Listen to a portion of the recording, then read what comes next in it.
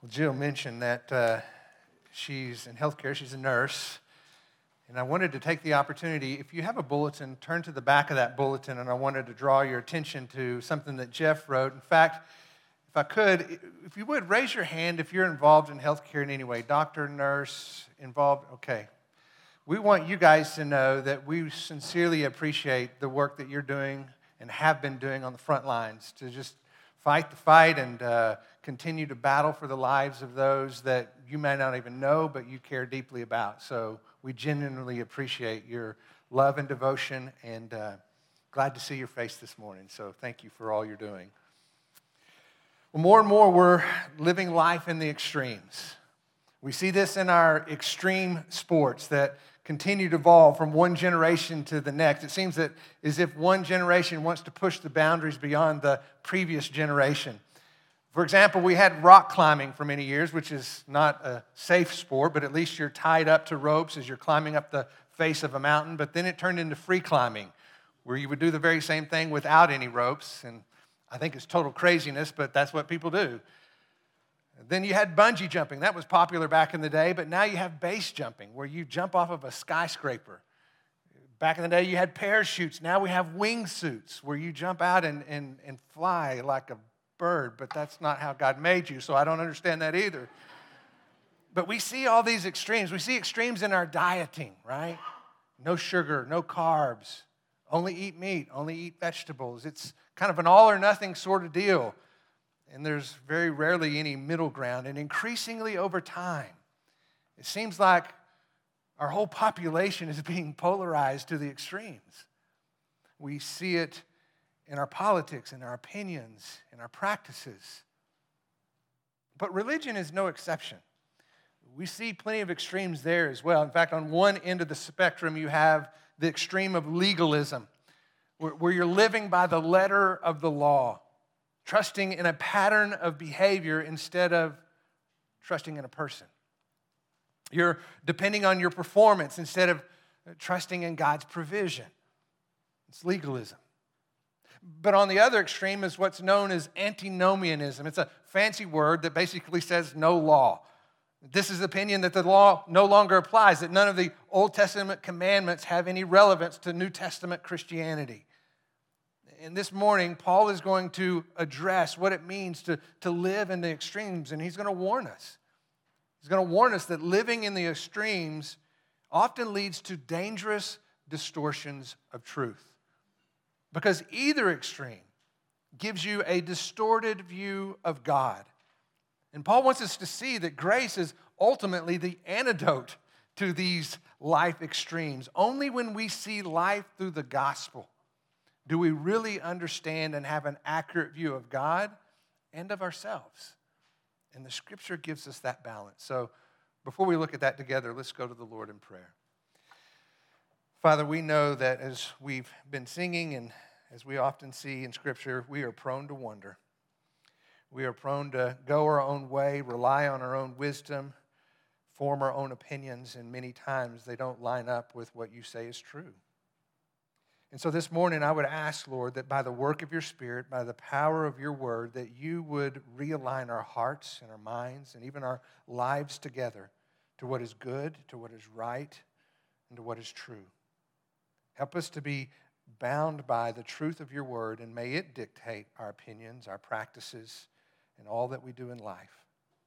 And may we see that a little more clearly this morning. Would you change our hearts? We pray this in your name.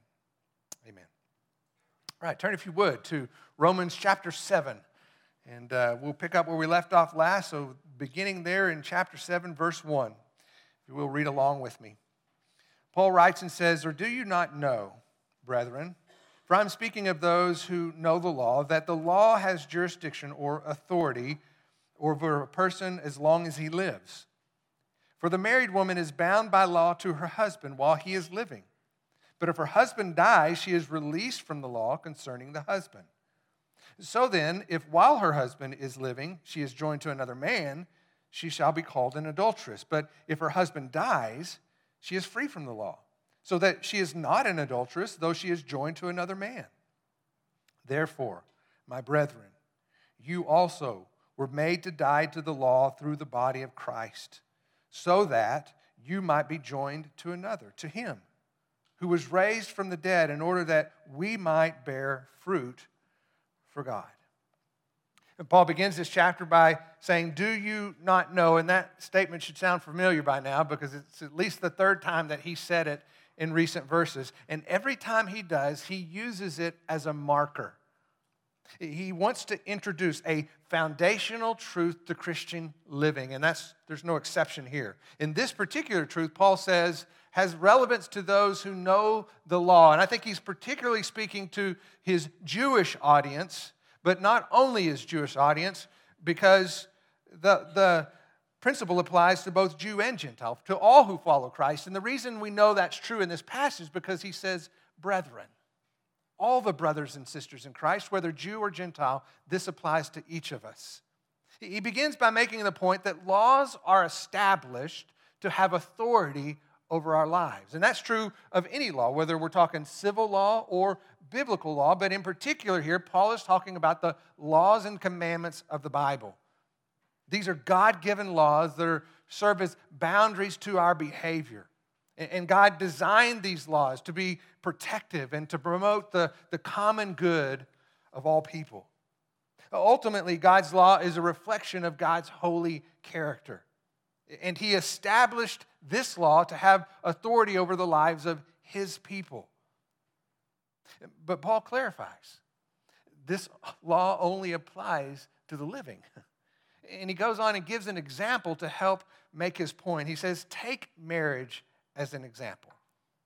By God's design, marriage was intended between one man and one woman for a lifetime. It was a lifetime commitment, not a contractual agreement. That's why we talk about marriage as a covenant relationship. Because in that covenant relationship, you're removing all the conditions. And you're committing to love each other in sickness and in health, for rich or for poor, until life sets us apart. That's what Paul is making the point here. Jesus emphasized this same point in Matthew chapter 19, verse 6, when he says, so there are no longer two, talking about this couple who's been joined together in marriage. They're no longer two, but one flesh. What therefore God has joined together, let no man separate. So it's clear, God designed the marriage relationship to be a lifetime commitment of love. And the only reason, Paul says, that this would not apply is if a spouse dies. Because in that case, and he uses the woman as an example, if a woman is unhappy in her marriage and she goes outside the marriage relationship to be joined with another man, he says that would be adultery. And I want you to notice here that God's law not only defines the marriage relationship created by God, but it also defines the violation of that marriage relationship and tells us what that is. He says it's adultery. Adultery is a willful decision to defy the law of God. It is a rebellious sin that is condemned by God's law. God's holy law has authority over his divinely ordained relationship. But the law loses its authority, Paul says, when their spouse dies.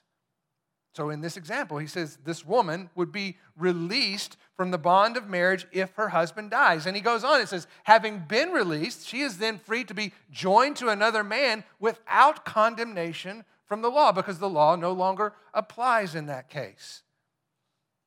In the same way, using that example, Paul then turns to our lives and he says, when you died with Christ, the laws of condemnation no longer apply to you. Having been released from the law's condemnation, you are now free to be joined to another. More specifically, you are being free to be united by faith with Christ. You enter into a new relationship with a completely different outcome. Might help to explain it this way. You can look at your marriage to the law, if you will, as a really bad marriage. Because all the law did was highlight your flaws. That's miserable, right? It took the opportunity to be condemning and critical every time you fell short. No one wants to live in that relationship. That doesn't give you life and purpose. In your marriage to the law, you could never, ever measure up. It was a bad marriage. But in this new relationship with Christ, He affirms your acceptance before God. He introduces you into the family of the forgiven. People just like you who have a new life in Christ because of this new relationship through faith. It's a relationship that Paul says leads you to bear fruit for God. I think what he means here is this idea of giving to others out of the overflow of what you've received from Him. So the blessing that you receive flows into the lives of those around you. So this new relationship then is not only good for you, it's good for those around you. You love as you've been loved. You forgive as you've been forgiven. This new relationship not only shapes who you are, but it shapes all the relationships around you. Look at how it continues in verse 5. It says, "For while we were in the flesh, the sinful passions which were aroused by the law were at work in the members of our body to bear fruit for death. But now we have been released from the law, having died to that by which we were bound, so that we serve in newness of spirit and not in the oldness of the letter." You see, the old relationship with the law was not only a bad marriage, we were not a good person. In other words, we contributed to our dysfunction. Anytime someone comes to me and they tell me they're having trouble in their marriage, but it's all the other person's fault, I know they're dead wrong. Because it's never just one person. Well, very often when we come to this relationship with the law, we think it's the law's fault, but we need to understand that we've contributed to the dysfunction. Ephesians chapter 2 says that we lived in the lust of the flesh, in the desires of indulging in the desires of the flesh and of the mind, and were by nature children of wrath. The law then simply provoked our sinful nature. Because look, when someone has a rebellious heart, the last thing they want to be told is no. They push against any kind of authority. If you give them a boundary, they're going to step over it. That's what it means to have a rebellious heart. And that's who we were apart from Christ. Chuck Swindoll gives an interesting story about a hotel that was built in Galveston. It was built right up next to the seashore. And so they were concerned, the owners of the hotel were concerned, so they put signs in the room that said, "Please do not fish off the balcony." Can you guess what happened? Everybody fished off the balcony. And they had a problem because whenever they would start to pull in their lines, which would have these weights on the end of them, they would bang against the window on the first floor, which happened to be a restaurant, which was not very enjoyable. And so they said, well, how are we going to deal with this? What do we do to get people to stop fishing off the balcony? Well, they thought, well, let's first take down the signs and see what happens.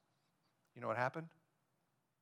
Nobody was fishing anymore because nobody was told they couldn't.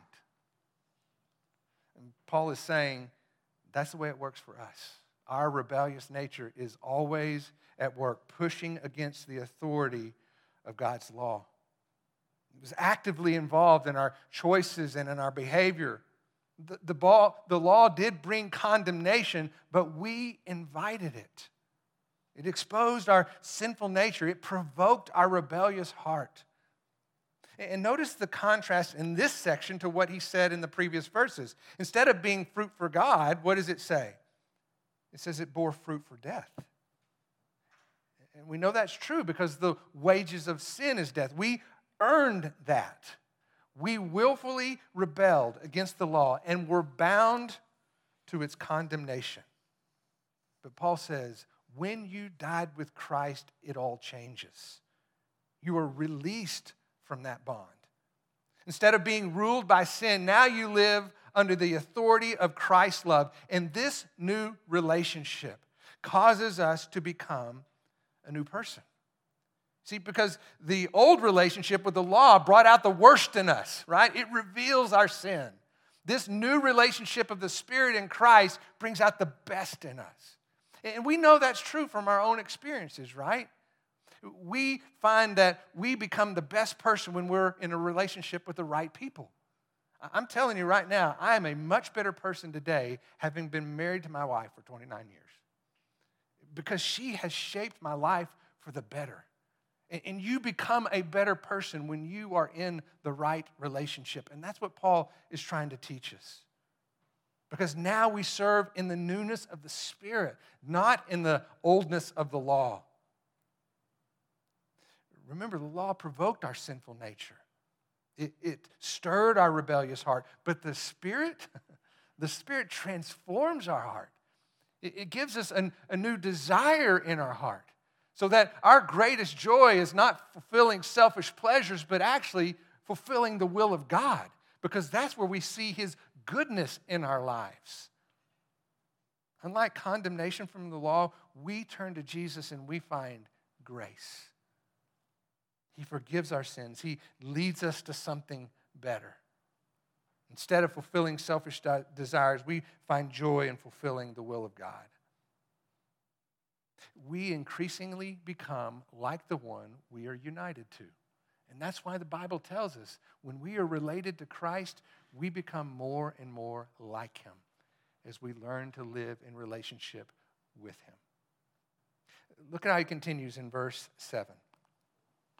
He says, "What shall we say then? Is the law sin? May it never be. On the contrary, I would not have come to know sin except through the law. For I would not have known about coveting if the law had not said, 'You shall not covet.' But sin, taking opportunity through the commandment, produced in me coveting of every kind. For apart from the law, sin is dead. I was once alive apart from the law, but when the commandment came, sin became alive and I died. And this commandment, which was to result in life, proved to result in death for me. For sin, taking an opportunity through the commandment, deceived me, and through it killed me. So then, the law is holy. The commandment is holy and righteous and good. Therefore, did that which is good become a cause of death for me? No, may it never be. Rather, it was sin, in order that it might be shown to be sin by effecting my death through that which is good, so that through the commandment sin would become utterly sinful." After all that Paul has been saying about the law and what it means to live in this kingdom of condemnation, it's logical for someone to hear that and say, well, then the law must be the reason for my sin. And if that's the case, then the law, therefore, is sinful. But Paul says, may it never be. In fact, he goes on and says, the law is righteous, it is good, it is right. It's good because ultimately it was established by God. That's why it's good. So the law is not the problem. Sin is the problem. And that's the point that Paul is trying to make. And he goes on to make that point by giving us 3 benefits of the law that was established by God. Paul says that the law reveals our sin. He says it provokes our sin. And then lastly, it condemns our sin. Paul uses coveting as an example. He could have chosen any of the sins, but he chose that one, I think, in part because it's one we can all relate to. Every one of us has desired to have something that belongs to someone else, right? That's coveting. And Paul says, I wouldn't have known it was coveting had it not been for the law, and I would have known coveting was a sin had it not been condemned by the law. The law is what gives us an understanding of what sin looks like. I would compare it to an MRI, an imaging that you get in the hospital, right? MRI basically is intended to expose what is otherwise hidden. Because any one of us right now could be walking around with cancer in our body and we wouldn't even know it. And so an MRI is what reveals a deadly disease within us that is otherwise hidden. The MRI isn't bad, but it does reveal what is bad in us. And that's what the law does. It isn't bad, but it does reveal what is bad in us. It's actually a blessing because it identifies the deadly disease of sin. Because when we covet, and that's left unattended, like a cancer, it grows into something much worse. We saw that in the life of David last week, didn't we? I mean, David was coveting when he looked upon a woman that wasn't his wife. That impurity then led to adultery. That adultery then led to murder. The law is a blessing because it identifies the deadly disease of sin, and the sooner you can catch it, the better off you are. The law, Paul says, is also a benefit because it provokes our sin. Now, when you first hear that, as was the case for me, I thought, well, that doesn't sound very good, actually. But then it made me think of my days when I was practicing physical therapy. Somebody would come into the clinic and they would say, my knee hurts. Well, I'm sure it did, but I needed to find out why it hurt in order to be able to effectively treat them. So what would I do? I would put them on a treatment table. I would take their leg, put it in different positions, and move it. And what I was trying to do was provoke their pain. I wanted to see what made it hurt so that I could identify the source of the problem. And then I could most effectively treat that problem so that they could get better. That's what the law does when it provokes our sin. It helps us see that we don't just have a coveting problem in one area. We have a coveting problem in a lot of areas. That's why Paul says, it produced in me coveting of every kind. And I would go on to say, not just coveting. What about jealousy or anger or deception? The law helps us see that the source of our problem is ultimately a sinful heart. And it's not possible to manage our sinful behavior unless we deal with our sinful heart. The law reveals our sin. It provokes our sin. And then Paul says it condemns our sin. We have a saying that we often say, ignorance is bliss, right? What you don't know won't hurt you. Well, that's not true when you're talking about sin.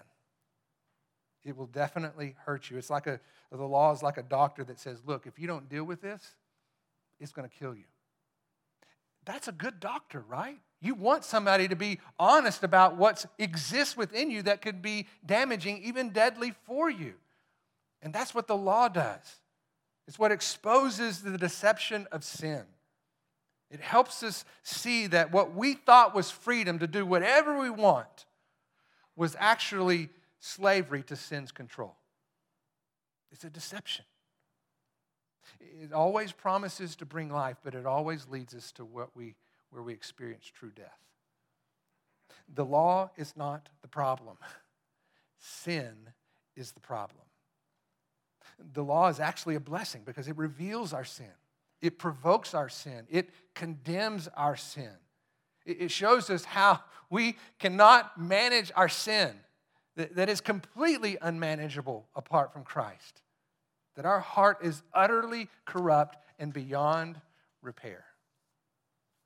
Well, I hope that these things resonate with what we know to be true, but I want to remind you, when we began looking at this passage, we made the point that Paul was speaking to believers, people who have entered into a life-giving relationship with Jesus, right? And so why does this apply to them? And here's one of the reasons I think it may be true. Because I believe sometimes we sabotage our own freedom in Christ. Because even though we have been released from the law's condemnation, we can still be ruled by our own critical thoughts. In fact, to make my point, let me just ask you if any of these might sound familiar to you. I'm such a failure. I'm really not a good mom, or I'm really not a good dad. This is really hopeless. I mean, I'm never going to break free of this struggle. It's just going to be a part of my life forever. I'm going to be single forever. No one has any interest in me. I'm just not enough. I'll never be enough. You see, when we do this to ourselves, when those critical, condemning thoughts enter our mind, it's like being in an abusive relationship. We sabotage our freedom in Christ by being ruled by negative thoughts. We live out lies instead of relying on God's truth. You see, you are defined by who you are in Christ, and you are chosen. You're beloved. You're secure. You're redeemed. You're complete. That's what the Bible says is true.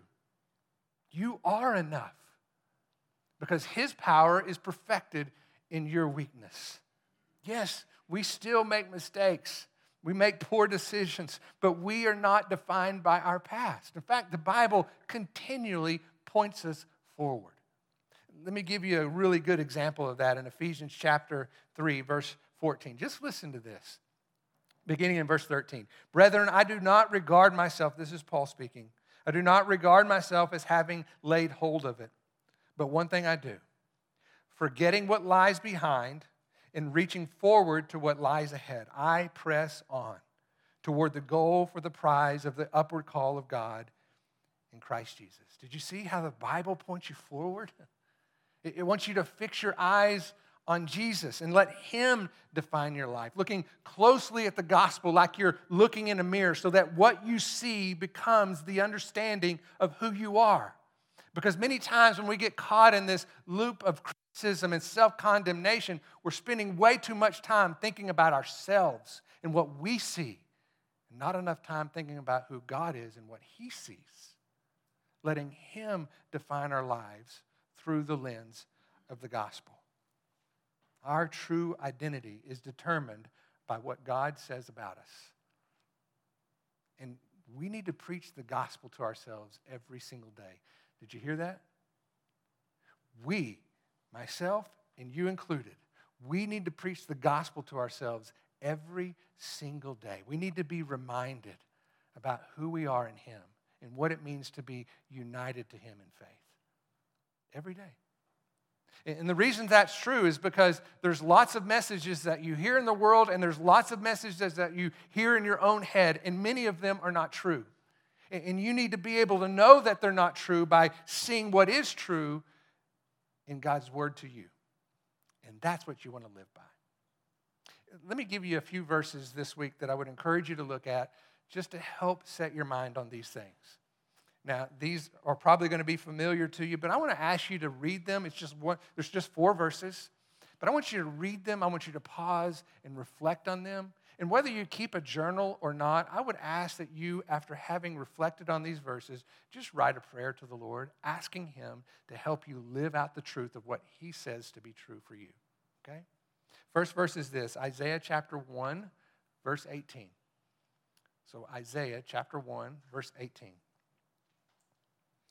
Next one also in Isaiah is chapter 43, verse 25. So Isaiah 43, 25. The third one is Psalm 32, verses 1 and 2. Psalm 32, verses 1 and 2. And then the last one is in 1 John chapter 3, verses 19 and 20. 1 John chapter 3, verse 19 and 20. Let the Bible point you to what's ahead of you and not be defined by what's behind you. Because you need to see yourself in the eyes of the gospel, because that's who you truly are. Let me pray. Father, thank you for the privilege of coming to your word and being reminded of your truth about who we are in you. Thank you for the reminder that we are no longer bound to the condemnation of the law. And not because the law was bad. It was actually very good, because the law is what pointed us to you, knowing that we could not manage our own sin, but you had to forgive our sin and cleanse us of all unrighteousness. So, Father, help us to walk in the truth of who we are because of what you see in us. Not what the world says, not what we even say in our own mind many times. But let us be defined as we look through the lens of the gospel. Let that be who we truly are. We pray this in your name. Amen. If you would, stand and let's sing together. I hope you see this morning that the law in and of itself is not bad, but it does reveal what is bad in us. It reveals how desperately we need a Savior and how unmanageable our sin is when we try to do it on our own. But we are reminded, Jesus came that says you don't have to manage your sin because I came to forgive your sin and I came to set you free from sin's control. So when you enter into a relationship with me, you not only have victory over sin, but you have the power to become a new person. My love shapes your life. I think that's incredibly good news. And so I would just encourage you to walk in that truth this week. Be defined by what God says about you. No matter what voices you hear around you, including the ones in your own head, that you would put those aside and listen to what He says. You're accepted. You're loved. You belong to Him. And you are eternally secure. That's who you are. Let me pray. Father, thank you for that truth, for that good news. We need to hear it. And as important as that is, we also need to live it.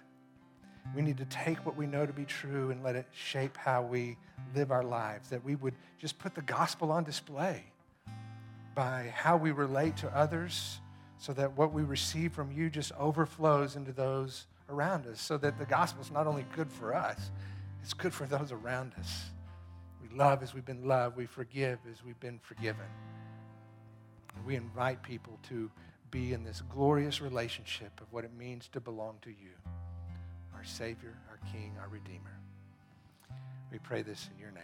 Amen. Have a great day.